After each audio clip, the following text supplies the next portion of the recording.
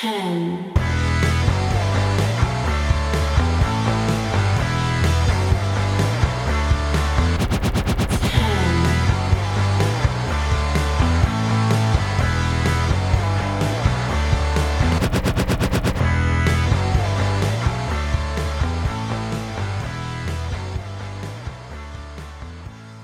Hello and welcome to the Wrestling Headlines WWE NXT review. My name is Matt Mayer, aka Imp, and we are live here on YouTube and also available in podcast form. Links in the description, or head over to WrestlingHeadlines.net, also on Twitter, Wrestle Headlines, Facebook, Wrestling Headlines, all of that jazz. That's everything plugged. Awesome. Two-night takeover next week, the WrestleMania season go-home show for NXT, and Vic Joseph is really excited to share how to sign up to Peacock. Sign up to Peacock now. Oh, that really got me. I love that when that happens. When they transition from something and go, oh God, wasn't that exciting? The way that Io Shirai just crashed through that wall, wasn't that exciting? But you know what else I'm also excited about? To share how to sign up to the streaming service. Just such a natural transition. And arguably, I would say, Tony Schiavone absolutely winning the transition segue battle right now. Because no, it's not going to happen in WWE. It's too bland and scripted. You're not going to get our absolutely amazing transition next week. It's just the incredible transition by Tony Schiavone, who said, the legend of AEW continues to grow, and the legend of Tarzan is next. Just oh my God, amazing. Incredible transition. There is no beating that insane stuff. Really great stuff. But anyway, but the thing today was Io Shirai and Raquel Gonzalez having a big old war over NXT as it's built its way towards TakeOver, double TakeOver next week. The TakeOverers?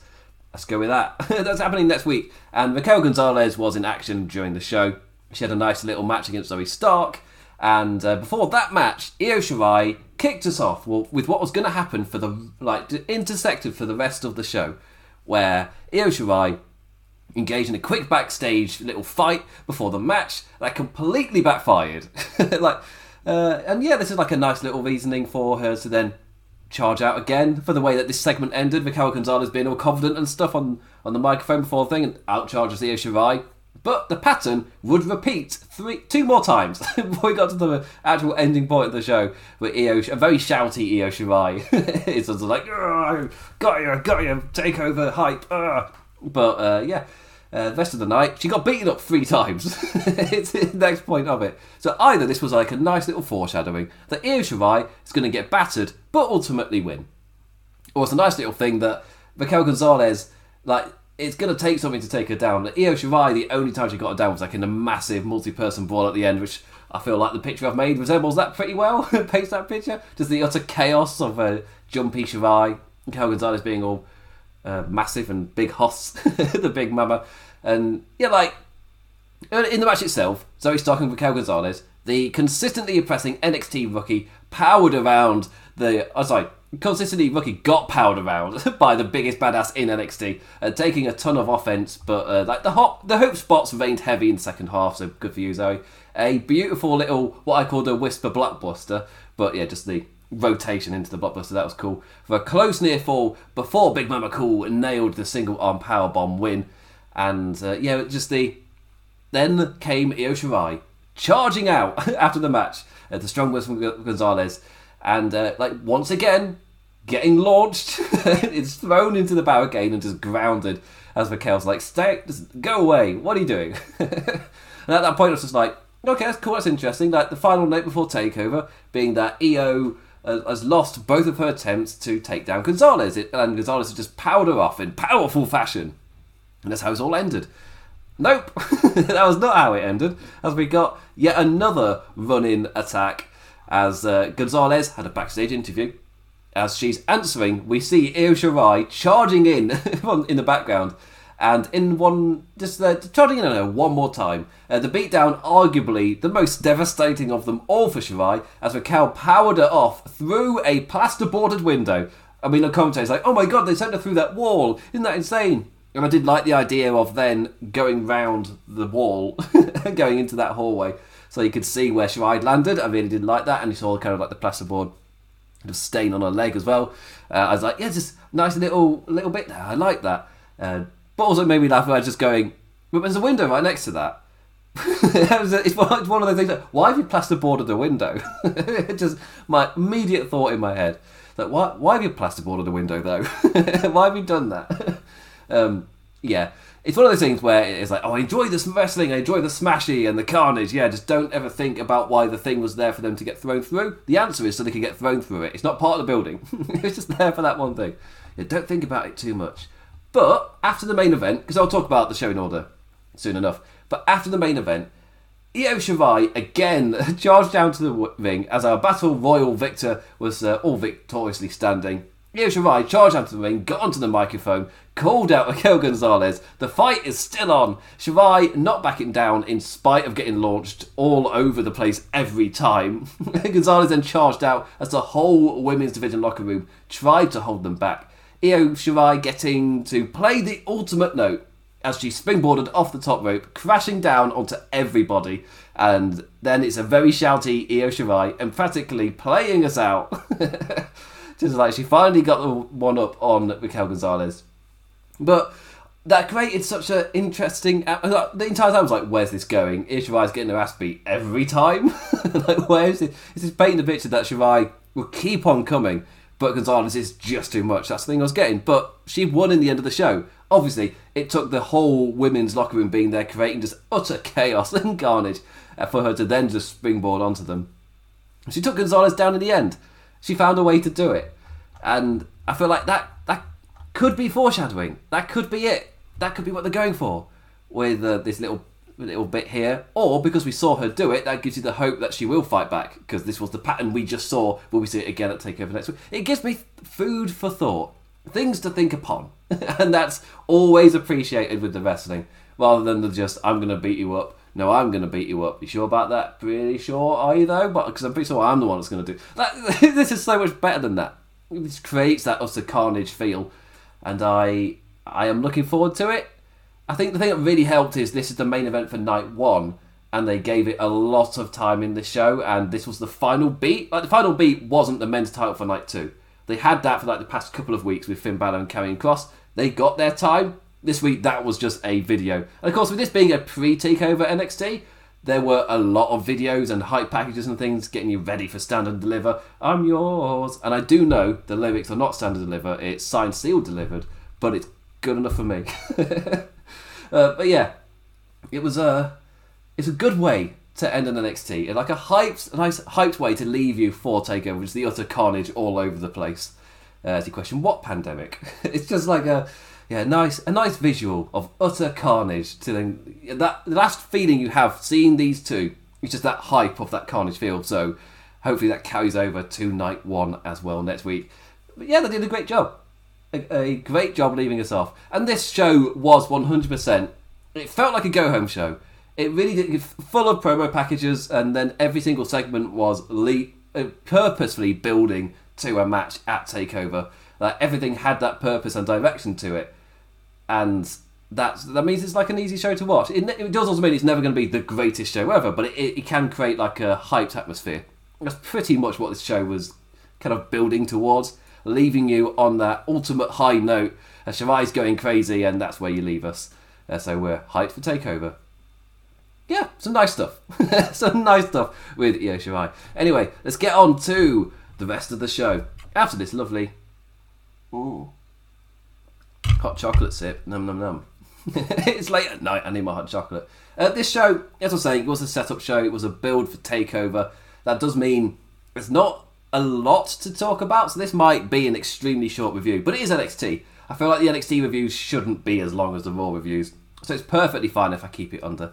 Because most of the time, my stance will just be, yeah, they built it fine. Yeah, they got me excited enough.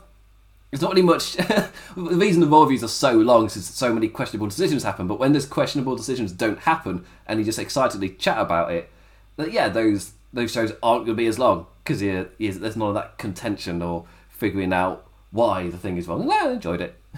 So, we opened up NXT with Roderick Strong in no mood for nonsense as he opened up against a man who is nothing but Grimes the System. It's Cameron Grimes. So, Cameron Grimes. Money Grimes. Grimes pulling an Undisputed Era armband out of his pants to distract Roddy in the end. Before the match, he was talking about teaming up, kind of continuing that storyline from last week. Look, I've made like an audio entrance thing for it, where it's Grimes the System, Grimes the System. Then it kicks into Cameron Grimes' music. But Roderick Strong just charged him on the ramp before he could get any further. And but Grimes, there was a play to him. He had an Undisputed Era armband in his pants, and he used that to distract Roddy and hit the cave-in for the win. I thought it was like a decent little opener here, like showing Strong to not be in his right mind as we head to the Battle Royal Gauntlet #1 contender combo match. And I was genuinely thinking, so this is like a setup for Roddy in the match to lose his concentration and get eliminated and not make it in. Because we've got our 12 people, we've got to get rid of a few bigger guys. This could be one of those like bigger angles to do that. Technically, it was a bigger angle to remove somebody. We're not in that fashion at all, as about an hour into the show, we caught up with Roddy again as he made his way out of the arena, declaring he's done in a completely dejected tone, just like, I'm done. And just walks off as the interviewer's like, but you got a match? You got a match, Roddy? Out he goes. And yeah, to really sell, I felt like them having like a run of hype promos afterwards, and we got the Undisputed Era one in like a massive, fancy fashion later in the show. And obviously that was done really well. I normally applaud NXT for their hype packages. They normally nail it. To be fair, that's the thing of main rosters of WWE as well. Making gold out of crap. A lot of times, even last minute stuff. So they've really only like voice footage they've got. It'll be like the final episode. And they'll put that around something. And it'll, more often than not, be a really strong like video package. But I feel like this moment here, with Roderick Strong, really sold what's happening between Cole and O'Reilly as well, where just him in the aftermath of this completely dejected, just walking out of NXT. It's like, that really helps then sell what's happening between Cole and O'Reilly. So yeah, good stuff. But yeah, later we also got other hype packages, like we got the pre-takeover promo hype train fully rolling, Cross in training, and Walter with some chinwag for Ciampa. Ciampa then later in the show got his own time to talk some crap. And again, these are all really strong. They do their purpose, they move on. They remind you of a match, they get over the character for one of the people, remind you of the story, bam, there you go. They're all solid. There's not really... I don't know how NXT works in terms of the video production department. Are they also in developmental? I assumed everybody was that's working there. But in terms of those kind of segments, because of course those people can then move to the main roster just like everybody else does. Like you train backstage as well as in front of the camera. That's my assumption. I thought I'd heard that, but I don't know if that's complete and utter crap. Anyway, the video packages are solid. So if you're working on NXT, if it does work how I thought it would, they're solid. After that, we got Legado del Fantasma. Escobar issued an open challenge so he could showcase to Devlin exactly what he is in for, and this is exactly what I was saying earlier. Whatever match we got was directly tied into something at TakeOver. No filling for time, just rolling full steam ahead. This division will forever belong to him because it's in his blood and whatnot. Whatever it was. Who accepted the challenge? It's Tyler Breeze. He's the babyface that's worked for everything, whilst Escobar's entitled and words of the such. Generic WWE scripting for a quick match setup. Like, you get the gist. Nothing really... Like any babyface could have answered that challenge. It works because it's Tyler Breeze and his vet, but like any babyface could have said those lines. Nothing. It's just... doesn't really matter. But... match itself was strong. He gave Escobar a decent showing before TakeOver as well, just to remind you why he's champion. But Breeze caught Escobar off guard as the champion didn't take Prince Pretty seriously enough. Which is like a little story they play in NXT where the heels won't take Breeze seriously because of the way that he kind of carries himself and presents himself sometimes as being a bit more comedic, a bit more silly. Like, he just loves having fun. All that stuff. But... Prince Pretty in the ring then shows them up as like, well, you've got to take me seriously now then. In the end, Escobar did turn it on though, driving Breeze down with the Phantom Driver for the win after Breeze was able to get a proper fight in for a second and score some close falls. But it was all about setting up TakeOver, and the post-match attack on Breeze was broken up by the returning MSK making the save, all ready to be 1/3 of the tag team triple threat, the other being Legado del Fantasma, so the run-in kind of leads into that as well. And then on the screen, the final third popping up for Gibson to jabber in Liverpudlian for a quick second, with his own serious message of he's soon to be something. Soon to be. I thought it's probably wise if I don't do the Liverpudlian accent. But if you don't do the Liverpudlian accent and you do the tense neck voice with it, it's like soon to be. It's not right. It feels really weird. You can't do the Zach Gibson thing without putting the Liverpudlian twang on it. Otherwise, you're just going. It's not right. It's really weird. It's really strange. Like, what's wrong with you? The way they got an interview, Johnny and Austin with a finger poke of doom plan, a little gag about, wait, no, it broke the business. What do you mean it killed the business? Or we're still here, aren't we? Like, the business isn't dead. Oh, we could probably do it then. It's just that train of thought. Whilst Candice and Indy, they were hoping their own takeover opponents in Ember Moon and Shotzi Blackheart were watching. As said, their takeover opponents, champions shrugged them off last week, and this week they accepted. Didn't see a reason why. I don't know what they did differently. Won a match against the Jobbers. I don't quite know what the Bayface's reasoning from them was. They challenged. We'll get to that. That match is up next. But yes, Ember Moon. They hope that Ember Moon and Shotzi Blackheart are watching their upcoming matchup. Like, quick Robin to the segue into the next match. It's Candice LeRae and Indy Hartwell versus Jobby Dolin and Zeta Jobbier. I think it's Gigi Dolin and Zeta Vea. I can't remember what it was. She trained at the Booker T school, and as soon as I saw her in the way that she was moving, I was like, I can sense Booker T in that. It's just, it's like, you can see it, like when you watch certain wrestlers, like, oh yeah, you were trained by Lance Storm. It sounded like the sound in certain areas. A little showcase for the women's tag #1 contenders as Candice stomps the lass's face in and Indy drops the elbow. Aside from it was just a little showcase for them, a job match, not really anything else to talk about. Elevate makes them look decent enough going into TakeOver to make the challenge to the champions. After the match, Candice with that wee challenge for the champions, who rolled out on their tank after Candice declared the titles theirs, and they accepted their own retorting message in the form of firing the cannon with a little ball to make the heels jump. Yes, classic tank-based foreplay. Good stuff there. Good stuff. Yeah, then off they went. End of segment. Again, don't know why they accepted this week, other than the fact of, it's TakeOver next week. We don't have a match. So I guess we'll accept whoever challenges us. And that was Candice and Indy. So that's the logic I'm going with in my head. Because there was no explanation why they shot them down last week and then accepted them this week, other than it's TakeOver, don't have a match. What do we do? That's that. After that was Zoe Stark versus Raquel Gonzalez, joined by Dakota Kai and all of that stuff. Nice little match there. Little brawl with Shirai. And it's time to get weird with Xia Li and Tian Sha as that slowly builds up. Casey Catanzaro and Kaden Carter versus Xia Li and Tian Sha. Li making her way down to the ring by herself. Sha, interestingly, as a little twist, because this was promoted as Tian Sha's ring debut, or at least hyped a bit like it. It was put in a match. This is the match that's happening. It's like, Tian Sha's debut. That's interesting. There's been no hint towards that. Interesting. But the way it played out was, if you're going to put her in a match and you've not hinted that she's going to wrestle, this is a kind of way to do it, to start hinting that she will.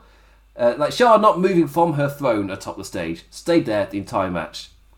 Casey once again bringing something new as she pops up with the twist into a codebreaker. That looks awesome. Quickly finding herself one-on-one as Carter decided to walk up the ramp and taunt Sha into taking part in the match. Not wise, as the lass immediately got choked out and fainting after red mist of sorts. I think it was just mist blown into her face and she just fainted and collapsed. Xia Li kicking Catanzaro's head off for the win.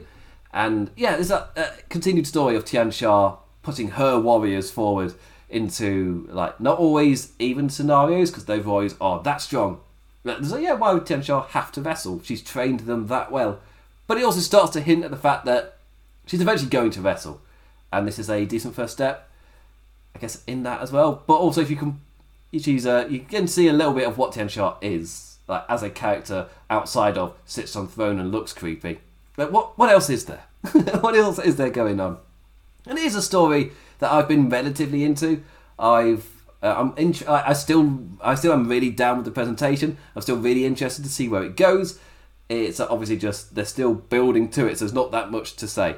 I haven't got that much to criticise because they're still building it soundly with all the steps. And this is the time I've always like with NXT. I was criticising them for not having any characters built like this. It felt like a lot of things were rushed. But to have this really long and drawn out build of Xia Li, for me on NXT, I'm really down for it taking as long as you want.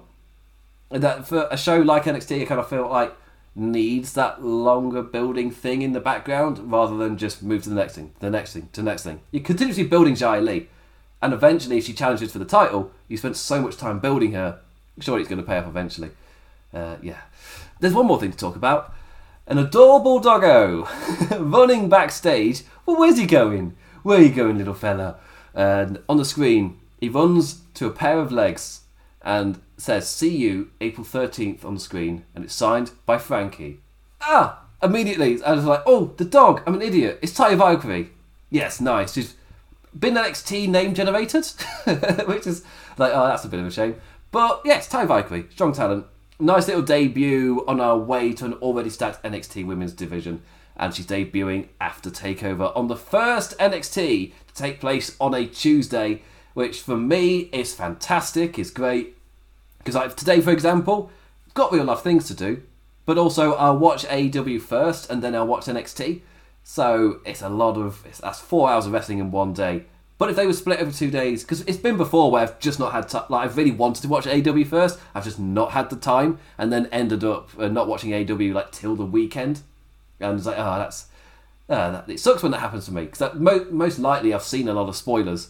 Like I know a lot of what happened on the show by that point.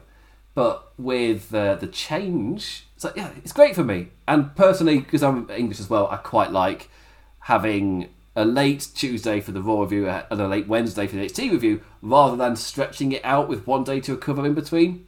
So personally for me, this is a great thing. I have got the unique circumstance of like energy retention and all of that thing, which is, I feel like for like somebody covering wrestling in the UK is kind of quite an important thing to kind of keep on top of. Just not to burn yourself out by being up late too much, too often. Especially when I know I've not coped with it that well. Especially on, like, it's a pay-per-view week, and I've got New Japan as well, because I'm, of course, covering New Japan in written form.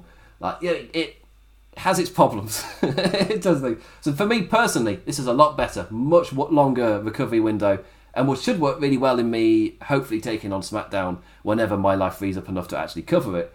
But, yeah, I'm all for the move to it. And that's got absolutely nothing to do with the business side. It's purely on a personal kind of taking in of wrestling. I really like NXT not being on a Wednesday. It kind of it brings down the amount of wrestling I have to watch on a single day to then move forward. So yeah, it's great for me. In terms of like, I guess the Wednesday night stuff, it like in terms of, I don't know who cared most, but the fact that NXT lost practically every week, you're talking really like it's less than, is it 3 or less over the course of half years that NXT has beaten them, and they were all the big shows. I guess similar number of times that AEW broke 1 million is the same times that NXT beat AEW in terms of regularity. It's just not regular occurrence. We've got a lot of closeness, and like really the amount of people watching wrestling was mostly around that same number. Some weeks it jumped right up, but yeah, it's good for both really, because when we saw they weren't on the same day, I feel like that was, in terms of like fan perception as well, that was a deciding factor. When we got that time where we got to see both NXT and AEW on that Wednesday night without each other person, and both of them got astronomically better viewing figures. I feel like after that week happened, or a couple of weeks, whenever it was, like after that happened, it was just like, well, you saw it there. The numbers would likely go up. So it's not good for either company, really. In terms of WWE, they've got a bit. I feel like WWE have got a much freer ability to move days than AEW would. Again, given like just the size and trust of company that WWE have, kind of with USA, whatever TV stations they've been with for a while. I feel like they, compared to TNT, which I feel like TNT are still they're obviously happy, but I doubt they'll be like as open to this still relatively new thing in AEW in requesting to move a day, for example. But in terms of WWE, it's not the main show. In terms of promotion, getting people regularly tuning in, it makes sense for AEW to not want to move. As in, don't change dates up that much right now. It's like, be consistent. It's the internet thing, where be regular, be consistent. And I feel like AEW are building that up. Especially the regular stuff, like Dark Elevation is just like yet another show to take in as well. If you want that wider universe. So Sam Brown put it as a amazing little comparison to Lord of the Rings. You got Lord of the Rings, that'll do you. You'll get through Lord of the Rings. But if you want the extra stuff, there is the extended edition that adds hours to the runtime of an already mammoth epic. But you'll get more out of it if you do watch that extended thing. But you don't have to. You'll still get enough out of the main thing. And that was like way back when it was, I want to say maybe even a year ago he made that comparison, but it just kind of stuck with me. It's like, yeah, I feel like that is AEW for me, where there is all this extra stuff, but you don't have to watch it to get it. And I feel like the more they've done on Dynamite to say, well, this is what happened on Dark, this is what has been happening, and I feel like that's better. I feel like they got a lot better at it. And yeah, I've gone on a tangent. I was meant to be talking about the actual feel of the shows. But yes, with the move to Tuesdays, that's great for me personally. For me, that's like the number one deciding factor of what is my opinion on it. Number one deciding factor, how does it work for me as a wrestling viewer? And especially, again, I'm not normal given that I do this for a website, but for me, it's so much better. Getting things spread out, keeping it in a much tighter bubble rather than spread throughout the week, so I'm less likely to have recovered by like a Saturday. It's like, yeah, it's great for me. I mean, I'm not looking forward to WrestleMania week. Jesus Christ. 2 takeovers, Hall of Fame, 2 WrestleManias. How the hell am I going to get through that? And you got a SmackDown on Friday as well. Like, how do you expect me to get through this? I'll give it a go. I'll give it a good college try. Yes. Anyway, they've moved to Tuesdays, and I'm all for it. I'm all good for it. So yeah, especially, again, there's the business side as well, that NXT were just losing most weeks. So it makes sense. And again, what is that week where we got to see AEW figures without NXT, and we got to see NXT viewers without AEW, both rocketed up. So yeah, for me, as soon as that happened, and you saw the evidence, it makes sense to just shift it, and it just makes the sense. It did so well. After the adorable doggo, because that's where we took the tangent, we got Ciampa with his little minute to hype up his clash with Walter for night 1 of TakeOver. And then we get to the main event. The 11-man Battle Royal to decide the North American Championship #1 contender gauntlet order. It's a bit of a mouthful, but I feel like that just explains everything well enough. But as an additional sentence, they went through it all before the match, and I've slimmed it right down. WWE, their list of bullet points. Me with my... I've got it in a sentence or two. So the final 6 all qualify. The order of their elimination then decides their entry number. The winner of the gauntlet on night 1 faces Gargano for the North American title on night 2. That is it. Don't need a paragraph. WWE. So I don't know. Sometimes they do this presentation where they kind of stretch out the rules a bit, and I'm not a massive fan when they do it at the Rumble, and it's like a full block text. It's obviously bullet pointed, but it's almost like a block of, here's all the stuff you need to know. It's like, oh, there's a better way you can do this. You don't need as much information elaborated out. Maybe they think it kind of gives a more grandiose, where you've got somebody declaring down the rules as you're waiting for the match to begin. But yeah, simple enough. Not that complicated. It's something different. You get an exciting battle royal on night 1 and it influences night 2. Personally, I'm a massive fan of doing something on night 1 that then directly affects something on night 2, or you're setting up for something for it. And I feel like it really helps it tie together. Again, the only big example I've got of this, because we haven't seen WrestleMania yet, I don't feel like it's going to be anything tying over the 2 WrestleMania nights. It's just a massive card split in half. And yes, I have seen the announcement that normal WrestleMania matches are now taking place on SmackDown. But I feel like the difference thing is that these are the pre-show matches. And yes, it sucks that the SmackDown Championships would have been on the pre-show. It's looking at the guys involved. It's like, this could have been a great WrestleMania just to give them a moment. You got 2 nights. Could you really not fit them in? Like, what's the thing that's really taking it? But these would have been the pre-show matches, and they're not doing a pre-show. So where do you put them? And the answer is on SmackDown. Obviously, it sucks that all of these guys are not getting that WrestleMania big match or feel or that payday, but not doing a pre-show. So that's the sucky element to it. These are pre-show matches, and they wouldn't have. Doesn't mean I agree with the pre-show matches or them being pre-show matches. That's just they're pre-show matches that they've decided are pre-show matches, and they're not doing a pre-show. When do you have them? I'm saying pre-show too much. I want to move on. I'm sick of it now. Ruff kicking off the match by jumping Swerve. Swerve was the initial first guy out, but Ruff jumped him to battle before any Royal could begin. And I've got a quick initial elimination run before we got to our final 6. Jake Atlas out first after Bivens distracted him into a Swerve elimination, but Karma struck fast as Tyler Rust was launched over soon after. Theory next because he's an idiot, landing on his back and being told he's safe, so he kipped up to re-enter the fight. He kind of stayed there on his back a bit. It's like, wait, I've got it. Kips up, and then he just assumed he was trying to figure out how to get back in the ring without touching his feet on the ground, but no, he was like, oh wait, I can just kip up. Amazing. What an idiot. And finally, Peter Dunne and Kushida got caught in their own fight, both eliminated after Kushida went all the way over the top with the hoverboard locked in all the way to the ground and ramping it up as well. I don't know, we've got 2 scenarios here. One, this is going to be a sudden takeover match and we get it announced like 2 kind of current era rising guys or hotter guys in terms of momentum in a way, or future momentum. I really don't know what they're doing with Kushida, but Dunn's had that big matchup with Finn Balor and feels like a much elevated entity. So there is that. Or the story is Peter Dunne getting more annoyed at Kushida purely because he cost him his place on the biggest takeover of the year, so he can build up an animosity from there. Again, really, these 2 guys are big names for what feels like the next year of NXT. I don't know what their take is on Kushida. He's kind of there, and it feels like he's a really strong talent, but he doesn't really feel like they massively want him. It's really strange. Like, if he's there, he kills it when I really, really liked his match with Johnny Gargano, but then he just filtered away again. It's like when he feels a guy that he really had massive plans for, surely he wouldn't just fade away. It's really strange. But if he's amping up with a feud with Peter Dunne, I'll take it, and that's much better than like the massive gaps we've had with him before. It's like, oh, he's going to Peter Dunne. That's fine. He's not gone for months. He's just gone for a couple of weeks. It's fine. Not in the world. But our final 6. Swerve and Ruff, who brawled from the beginning.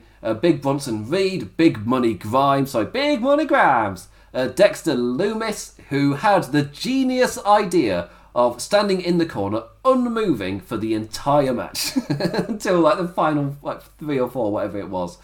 Just stood there the entire time. Nobody touched him. Why didn't monsters do that more? Just stand completely still. And LA Knight was also there. Johnny Gargano joined commentary for some of the final portion extra hype with some golden lines like, Beth, you think you know me? Beth's going, oh God. I was like, on this day, I'm the North American champion. Just getting more and more, for God's sake. Reactions out of Beth Phoenix, which I obviously really enjoyed. In terms of the order of elimination then, deciding the order of entry for the Gauntlet next week on night 1 of TakeOver. Bronson Reed eliminating Ruff and Swerve in quick succession. That's not how I wrote it. I had it in my head, figure it out. So Ruff and Swerve out in quick succession. So it looks like our Gauntlet will be kicking off in similar brawly style and fashion, with Leon Ruff and Isaiah Swerve Scott kicking us off. Loomis finally awakening to help Knight and Grimes eliminate the Big Aussie. And Genius Cameron tried to play both of the remaining lads in Knight and Loomis. If you go out that way, I'll give you all this money. You want all this money? Obviously, the 2 just teamed together to eliminate him. Just chucked him out, obviously. A Jazzy Shatner in the Hall of Fame as Loomis is clinging on. That's one of my worst jokes ever. Knight outsmarting the creepy lad as he slid to the outside and yanked him up off the apron. Knocked him off the apron. LA Knight wins. Good for you, LA Knight. And then chatting to Johnny Gargano. It feels like, this is a decent win for LA Knight. Puts him in a favourable position. But obviously kind of cements him as well as the guy who's not winning. And I've got it in my head. It could be Leon Ruff. Personally, I really don't want it to be Loomis. Personally, I'd go with Bronson Reed. but he doesn't feel like he's got that momentum, which kind of sucks a little bit. He's been having like decent back and forth with folk, and he's got that story with LA Knight. But in terms of like who's actually got the momentum, Johnny Gargano, it's like, they could really use this to get Swerve back in. Not Swerve, sorry, get Ruff back in. But I don't really want anybody else to... Oh, it's strange. Anyone but Loomis. But it feels like if it's not him, Swerve's at the start. But I feel like Ruff's at the start. Why do I keep saying Swerve? Ruff's at the start, but it feels like Ruff can play a red herring really well, and then Loomis wins. But Loomis, I don't know. It's the... maybe it's a clever idea to do a rematch without directly setting up a rematch. He puts so many variables there in front of you that it really doesn't feel like it could have been a rematch, that it is just like, it's just pure luck that Loomis won. Like, it wasn't a straight up rematch. He had to go through all of these hurdles. He had to survive the Battle Royal, then win the Gauntlet. It's not a straight up rematch. It's like, I don't want. Yeah, I'm not excited about it. I'm not into the next Loomis character, and he's the one that jumps out of me. Well, surely he's got to win because everybody else just doesn't have that running momentum right now. Personal favourite, easily Bronson Reed. Ruff, I feel like it could be a strong red herring. It could eliminate Swerve as well to give him momentum, but then get caught by somebody. Grimes as well could play as an amazing red herring in the match itself in terms of him like snatching momentum and his brain. When I say his brain smarts, I mean he had that idea with the Undisputed Era band, and he does have good ideas, but he also has really bad ideas for like the money. That was like the main event. So it's like, which Grimes are you gonna get? We're probably gonna get both. You get moments of genius where he just snatches momentum or snatches an elimination somewhere, or you get the money thing where he's just, what are you doing? and gets battered. We don't know which one we're gonna get, but again, they're my two favourites. That's really all the predictions we're gonna do, really, because the card itself has been set up, I think I said it previously as we're building to this, it's been built up as a pretty strong transitional show, and I feel like in terms of NXT moving forward, that Finn Balor losing the title, for me that's a big one, giving it to Cross, and then he got this new crop of guys actually like being champion at the top of the card, but then the other one is Io Shirai losing as well, probably because she's had a really strong run. But I'm also ready for NXT to kick into that next gear. And that's one of my main criticisms from last year. It's like you got all of these acts who are of past eras of NXT, but it got this massive problem that the newer guys aren't breaking through at the same rate before. And it's NXT. This isn't like a place where you get guys kind of holding on to those top spots. This is a place where it's in constant rotation, given its developmental nature. But things might be changing with NXT Evolve becoming the ultimate kind of building block, and then you've got NXT itself, which is a much more of an established, I guess, show of sorts. We got main roster guys in there as well, like Finn Balor and Ember Moon, I guess, coming back. Like, you got main roster people who are in there, but you've also got your guys being developed, and you've got your established current era guys of NXT. But I will say they've done a much better job in 2021, kind of building to that next generation. Like, so many of my criticisms at the end of last year, I really do feel like they've been addressed. And I am generally really looking forward to Stand and Deliver. I feel like they've nailed it. And I'm planning on getting a column out by Sunday, which is addressing that exactly. That wasn't into War Games at all. But they've built really well to the next two takeovers. I feel like the television itself has massively improved, and maybe part of that is deciding that this takeover will be a transitional one. That's my call. So maybe we're going to see top championships change hands. Not 100% on Io Shirai. You could use this one to kind of prolong it a bit. They've got a history of doing that. But I feel like Cross Balor might be a bit more certain, just because it's kind of like ready for that next era to kind of NXT to kind of kick in. And this takeover again, it's been set, for me, it's been really set up to feel like this is the time to kick that forward. So we'll see. Like, Gargano could lose the North American Championship as well. Could see like a full sweep of changes to really like a massive shift in the landscape of NXT. And you use that to do your new home on Tuesdays as well. Like, to really kick it off as something different. That is my thoughts. Anyway, that is the end of the NXT review. What do you think about it? You can hit me up on the Twitch. I meant to say Twitter. Hit me up on the Twitter at the Damn Implicat. You can watch and follow me over on the Twitch as well. I've been streaming relatively frequently. Often catch me and Ash of the Wrestling Shorts fame. I will be... What will I be doing? I'll be back here on Tuesday for the Monday Night Raw review. And my plan for TakeOver next week is to do them both in one night, rather than staying up late for both. I I need to double or triple check when things are actually live, because I might have to stay up late for night 2 in order to do it. But we'll wait and see how it goes, because I can't do like night 1 of Takeover, night 2 of Takeover, then WrestleMania and WrestleMania night 2. It's too much. So we'll wait and see what I actually do. Anyway, I will be live on Tuesday with the Monday Night Raw review for the start of WrestleMania week as it kicks ahead and we get a little bit crazy with the amount of late nights. As the UK folk will be dead by the end of it. It's always worth it though. Normally, like even if the shows aren't great, the atmosphere of the fans is just fine enough. And live fans as well for WrestleMania. That feels like it's a massive kind of step. It's going to be interesting to see that. And also, I will be NXT column hopefully up by Sunday. We'll wait and see on that one, because life. And yeah, follow Wrestling Headlines on Twitter at Wrestle Headlines. That's Wrestle without an E. You can follow on Facebook as well. I keep forgetting the name of social media. Follow on Facebook as well at Wrestling Headlines. That's the full name. When the website obviously in front of you the entire time. And next week I'll bring Pirate Imp. So the cartoon will be slightly different. That's it. That's your lot. With that, I say thank you for watching. What are your opinions on NXT? Comment below, send me over on Twitter. If you've joined the Twitch stream forever, always happy to talk about wrestling during those. Normally live at 5 British time, or that's like lunchtime American time, or I'm live at like 8 EST, which is more like 8 GMT, which is more like afternoon time in America. That's not when I'm live. Anyway, what do you think of NXT? Are you excited for TakeOver? Let me know. Hit me up wherever. And with that, I say thank you for listening, liking, and engaging in any form whatsoever. I always appreciate it. Still find it crazy people listen to this after all this time. Strange.